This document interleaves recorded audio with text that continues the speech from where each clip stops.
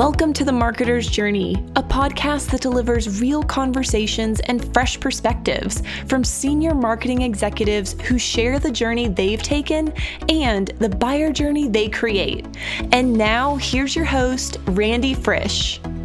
Welcome to The Marketer's Journey. I'm Randy, and today I've got a great guest. In fact, when you listen to Paul talk, you're going to say, this is the type of person that I need as a CMO. Now, for context, Paul started his career in sales, which I think is part of what really distinguishes him and sets him up as someone who understands that full buyer journey that anyone is going through today. And the demands that marketing has, not just to create leads, as he puts it, but really to make sure that they're doing the right things to help deals move across that finish line. Now, the cool part about Paul as well is he's had perspectives from different sizes of organizations. Companies who have just raised a bit of money and are trying to scale, all the way to now a public company where he is CMO at Axway and has to deal with all sorts of different shareholder type of concerns, which we hit on today. The second half of the podcast today, we'll talk about the role of content, an area that I care so much about. And Paul puts it really well as to creating the content that's going to create context for your buyers, not just creating the content that sets your brand as an understood entity as a whole. So without further ado, great combo today with Paul Frisch.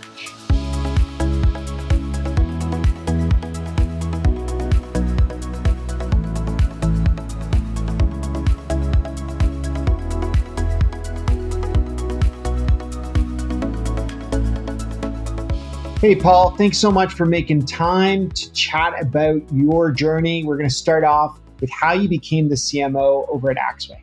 Thanks. I appreciate it, Randy. My story at Axway is actually one of a recidivist.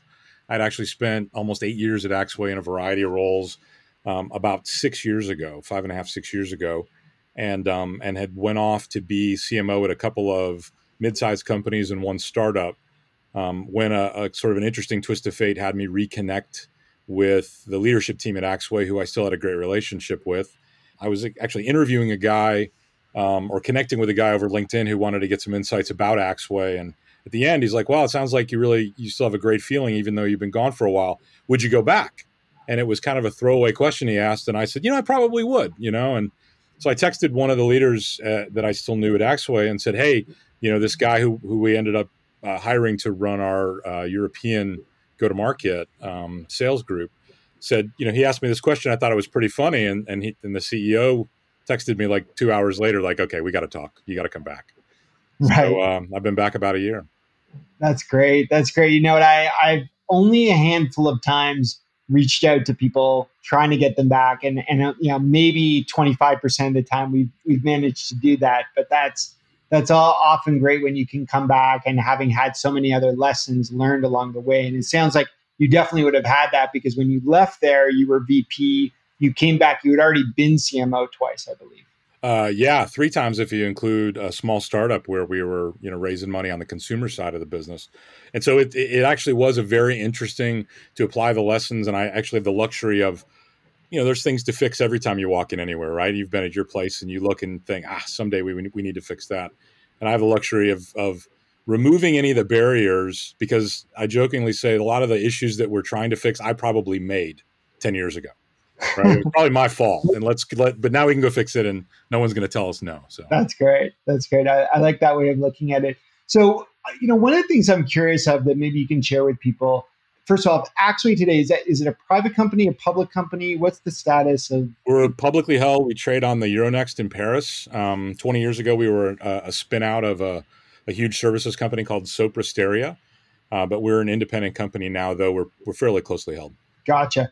And in your career, you've had some marketing leadership opportunities at public companies, some with private companies. It's something that I haven't talked to our guests a lot about before, but maybe you could describe for us, what's the difference? Where does your focus have to change when you have shareholders that actually need quarterly updates and everything that goes along with that? Yeah, it's a great question because having had the benefit of doing it at a company where we raised $23 million and it was a lot of shareholders that wanted to know every 5 minutes, to mid-sized companies where we were basically private equity owned and their idea of updates was very different. And their idea of accountability was very different. And now at Axway, where we're public and we report, and we have more institutional shareholders that have their responses. They're all slightly different, but they all want to know you're making progress. They all want to know that you're good stewards of the investment. They all want to know that you're putting yourself in a better place tomorrow than you are today.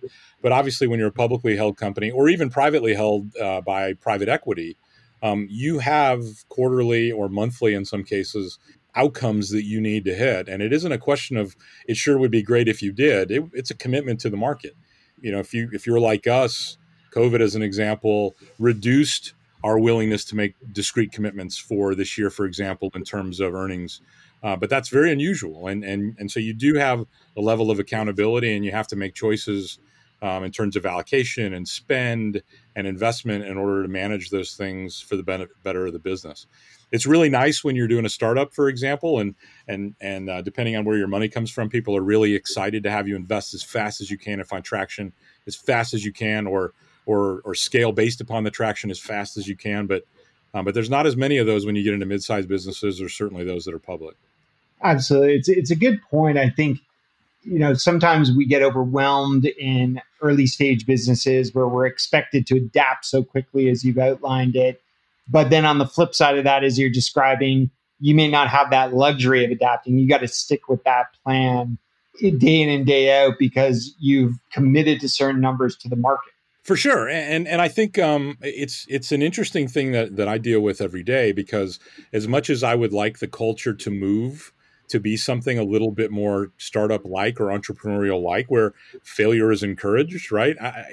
It's okay. We're not necessarily always taught to fail, but let's try something. Let's have a moderate understanding of what might happen. And if it works, great. If not, we'll kill it and move on. That's not something that's super encouraged in more mature software businesses, especially where you've got 11,000 customers and you've got different product lines and you grew by acquisition and you have different kind of subcultures inside the business and inside the customer bases. So it's something that you have to balance quite a lot, but you have to be comfortable making those changes. Otherwise, you'll never change, right? I mean, you'll be stuck in the old way forever. So building on that, you've spoken so far a little bit about how you've had to adapt. What about the teams that you form in these different types of companies and, the path that you suggest and market or take? I mean, these days there's a lot of sexiness that comes with, I'm joining a startup early in my career. I want to be hands-on. But I'm sure there's the flip side of that story that we just don't, we don't convince ourselves if we've chosen to go to the large organization where there's a lot more structure.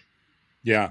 Well, I think marketing generally starts with one thing, and it's just the customer perspective. And your customer is sometimes your end customer. It could be your customer's customer, right? Where depending on what you're selling and to whom, it could also be internal constituencies and customer bases, right? I preach to our guys that one of our largest customers is the sales organization. I was a sales leader for 15 years. So I understand how the interplay should work if you do it right. And it isn't, hey, marketing, this is what we want you to do. And marketing says, yes, sir, I'll go do that for you. That is a low value marketing operation from a sales perspective. So trying to look at how you can change the business, I think, starts with what are the customer expectations internally and externally. And then you cross that with the outcomes that you're trying to accomplish. And then you build something that will work to fit those ends. So you hit on one area there that I want to kind of finish this segment on, which is that transition that you went through as a sales leader into a marketing leader. Along the way, you were even a CEO. How do you think that's helped you build a better relationship with your sales leaders today? Well, it is. I think it's invaluable in that I have the ability to say I've been there, and I've tried these things. I've carried a bag. I've had a big number. I've closed deals sitting in somebody's lobby on the last day of the quarter, at the end of the year.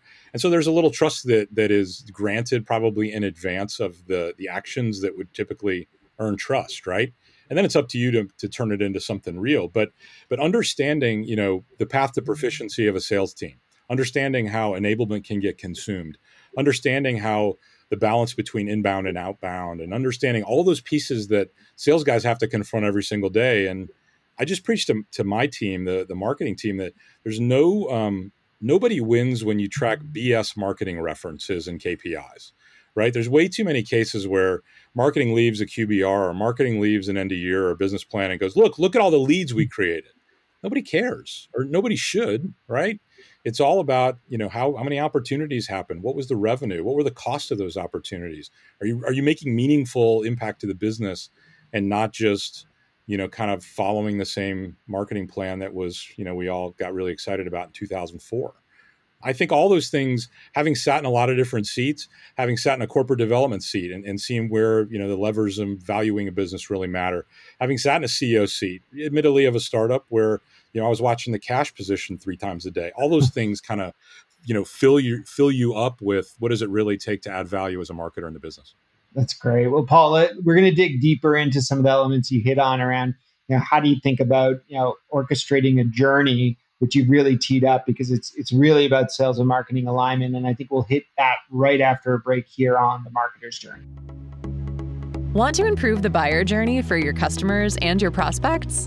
Look no further than our presenting sponsor, Uberflip. Named a leader in content experience by G2 and a leader in content activation by Forrester, Uberflip will help you accelerate every buyer journey by creating bingeable experiences that will allow your prospects to consume more content faster.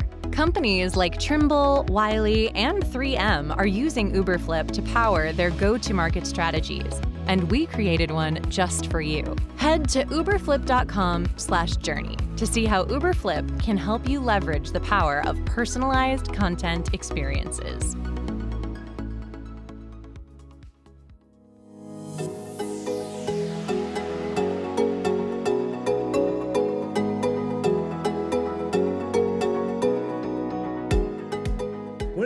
That Paul and I just discussed is this idea of leaving a company in the middle of your tenure and then returning back to that company and the different things that you may have seen along the way. And it got me thinking as we were chatting, what is the best way to understand marketing in the grand scheme of things? There's a lot of questions these days for marketers, for the leaders in these organizations. When we look at talent and we say, well, do we want someone who stayed at a company for 5, 10, 15 years, or do we want someone who's had different perspectives? I think in Paul's case, you hear how the different perspectives he's got really add up to him being able to come in and say, this is why we've got to do it this way. He even hits on this idea of changing some of the things that happen along the way. And I think back to some of the points in my career, I'm very fortunate to have started a company that I'm now highly vested in and can't imagine being anywhere else. But at the same time, I cherish so much some of those early days working for larger organizations where I learned scale. I learned about the different challenges happening around me, where I was able to really hone in on my skill in those early days. And I think it gives me, a degree of understanding, a degree of being there and battled through. And I wonder as you look at your own career, whether you feel you need more diversity in the experiences you've had, or whether, you value and you have maybe excelled by being in one organization where you're the expert. No right answer, but definitely an area to always debate.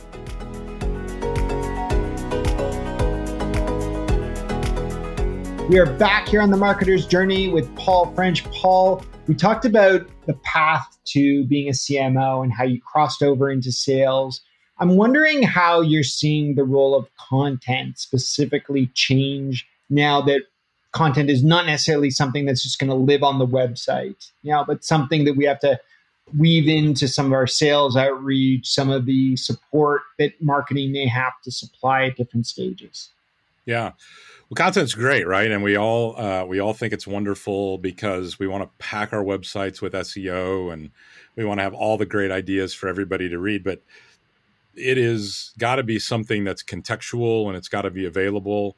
And if you think about how we all like to consume content in the real world, we love when somebody presents us like, hey, other people like you saw value from this or something like that. So we're really trying to get away from content for content's sake, largely because we know that it needs to better align with the way our customers want to buy, the journey that they want to consume information, but also because the signal to noise ratio in the world right now is just outrageous.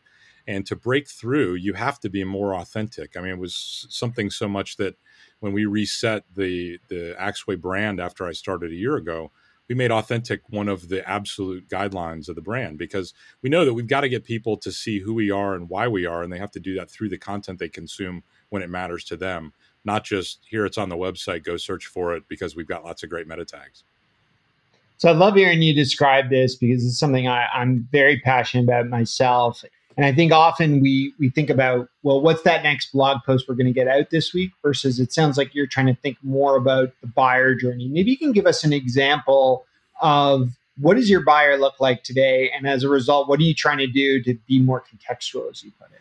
Yeah, so we are, we're about a 300 million euro company that operates all over the world, and we are in the integration business. And what we do is we take customers who have these old scale heritage infrastructures, and we help them, bring digital experiences from them.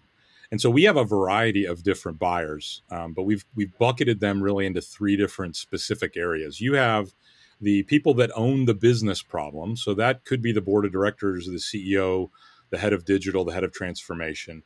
You have the people who own the technical problem. So typically your CIOs, your heads of IT, your heads of development, things like that. And then you have the people who are responsible for the technical implementation or making it come to life. So your architects, your developers, your integration centers of excellence, exciting places like that. And so we have a matrix approach where we look at the journeys associated with each of those. We have different type of content created depending on where they are in the journey.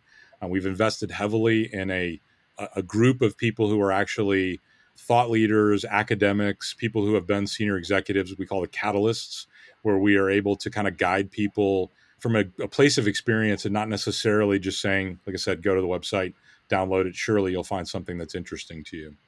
That's interesting. And I'm just curious, as you describe, and maybe I'll miscategorize them, but the three I heard is the business people, the tech people, and more kind of the implementation people.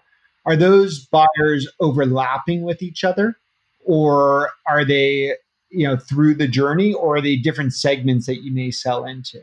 Both. You see some people who are in the business problem challenge saying we're a company who's acquired 5 other companies around the world, and so we have 5 different discrete infrastructures. What is going to be our plan strategically at the business level to rationalize those things, to rationalize the associated business models? They could be one set of buyers. You have the people in the middle who say, okay, now over a 5-year period where I gave the developer team the opportunity to embrace APIs, for example, and now I have 4 different API gateways, and I have 3 different customer bases who all want to do things differently. What am I going to do to normalize that to get the experience that I'm trying to deliver? And in some cases, you have the implementation. They say, someone told me I need to go buy one of these. And so you have a very different experience. One, a story about transformation where you're really telling a story about how much better their world will look like when you're done. You have one in the middle that is largely a very measurable approach. You had this, then you'll have this, and what does that mean to the business? And in some cases, it's very much, well, I'm better, I'm faster, I'm more secure, I'm more effective. And you have to be able to deal with those all in a different way because they're all different people with different motivations. So maybe just a quick last question here to wrap this piece up. But as you describe these different buyer segments, some who overlap, some who kind of see it from beginning to end, for people thinking about this and tying it back to their business, how do you as CMO prioritize which of these are we going to put our number one focus on? Because I think that's the tricky part that you hear a lot of people struggle with today is moving from, I'm going to create content that talks about what my business stands for versus I'm going to create content that aligns to what my buyer is looking for. Yeah, it's a really, really hard question, especially, and I'll add another shade. Maybe it's a flavor of the former, which is as you're trying to reset your brand in the minds of the buyer, you have to do some of that stuff, right? Because you're trying to build a promise in their minds that then will be fulfilled by the things that you actually do or you can deliver and what they're specifically looking for. So the balance and the bias is really, really hard. What we've tried to do is to take a more complete view of all of the different buyers and what they're looking at from the, why do anything now? Why do anything with Axway? And it's worked well so far. I mean, my team has been unbelievable at delivering high value content and enough content in order to move the needle so that every single one of those journeys ends up with the right content along the line so we can actually move people through the funnel and give them the experience that they're looking for from Axway. That's great. Well, Paul, this has been great so far. We're going to keep you around and talk a little bit more when it comes to journeys. We're going to get a little bit behind the scenes of your personal journey, how you take time, especially amid the times we're in. We'll be right back here on The Marketer's Journey.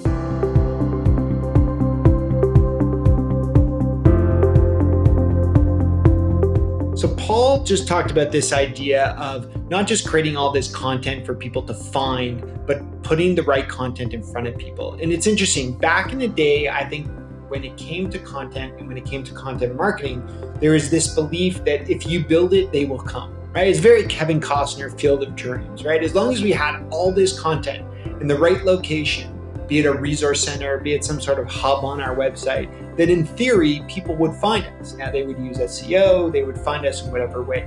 But one of the things that has definitely changed in the last number of years is the buyer expects for you to guide them, not necessarily for you to expect them to come and search and find on Google and whatnot.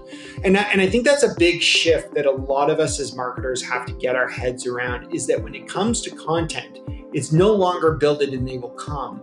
It's guide them along the way. It's have the right assets for them at the right points, really provide those signposts at every stage of the buyer journey so that they can make the choices that are going to help them get to the ultimate decision at the end of the day. And I think this is a shift that a lot of us are thinking. It's a big shift that we see in platforms like Netflix and Spotify that are there to ultimately guide us down a path of content. Again, very different content. But what are you doing in your buyer journey? When you send someone an email, what are they being guided to next versus pushing them after that call to action to navigate an overwhelming site of content?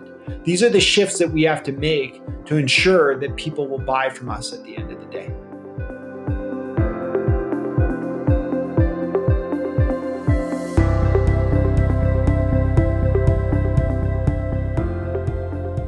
All right, Paul, we unpacked your career journey, the buyer journey that you're creating around content specifically. How about taking a break? I know you got kids. I know you got other things keeping you up at night other than just, hitting those revenue targets. How do you take a break for those things that are important to you? Yeah, I discovered fly fishing a few years ago. And so I have become, and my family has become, fairly committed fly fisher people. So we have been recently building vacations around that, where unfortunately in Texas, there's not a lot of trout fishing. You have to drive a little bit, but we just spent a week in Colorado doing that. And we certainly love to get away, but we're not unlike a lot of people where getting away is something you have to choose to do because it doesn't naturally happen, especially in this day and age. So I encourage all of our folks to get away, but I do try to bring the things that are passionate to me, like fly fishing, into the things that we do. And we just did a big workshop inside about what fly fishing can teach us about marketing, because trout are pretty picky and what they choose to eat is pretty picky. And it actually lends itself really specifically to understanding your buyer and what they care about and what you have to feed them as they move themselves down the path. So I encourage everybody to pick up a fly rod if they can. Personal analogies sometimes bring out simplify the most complex ideas. I can relate to that. I mean, we don't fish, my family, although my kids love it. Just being on the water, there's so much. And I've been spending the summer, given everything going on with COVID, on the water myself. And there's just such a different lens to the world, but it's one that you can relate back to with where we want to get to, which is often being a little bit more relaxed, a little bit more connected with what's going on around us. I can definitely relate to the fishing analogy there. Yeah, it helps you to be more purposeful. Absolutely. Well, Paul, this has been great. How can we help people learn more about you, some of the things that you believe in? I know you've got a podcast. You want to tell us a little bit about that? Sure. We're just actually launching it now. It's called Transform It Forward.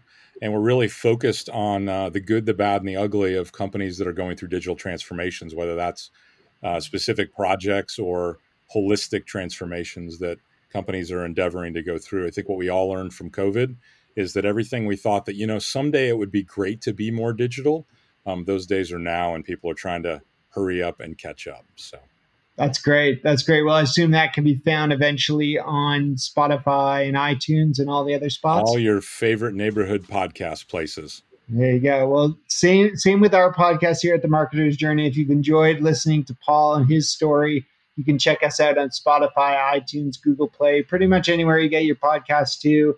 Leave both of our podcasts a nice 5-star review when you can. That's Transform It Forward. That's Paul French's and The Marketer's Journey, which you're listening to now. Until next time, thanks for joining us. You've been listening to the Marketer's Journey podcast. Big thanks to our sponsors at Uberflip, who help you fuel demand generation with content for an accelerated buyer journey. To ensure you never miss an episode, subscribe on iTunes, Google Play, Spotify, at uberflip.com/podcast, or anywhere you listen to podcasts.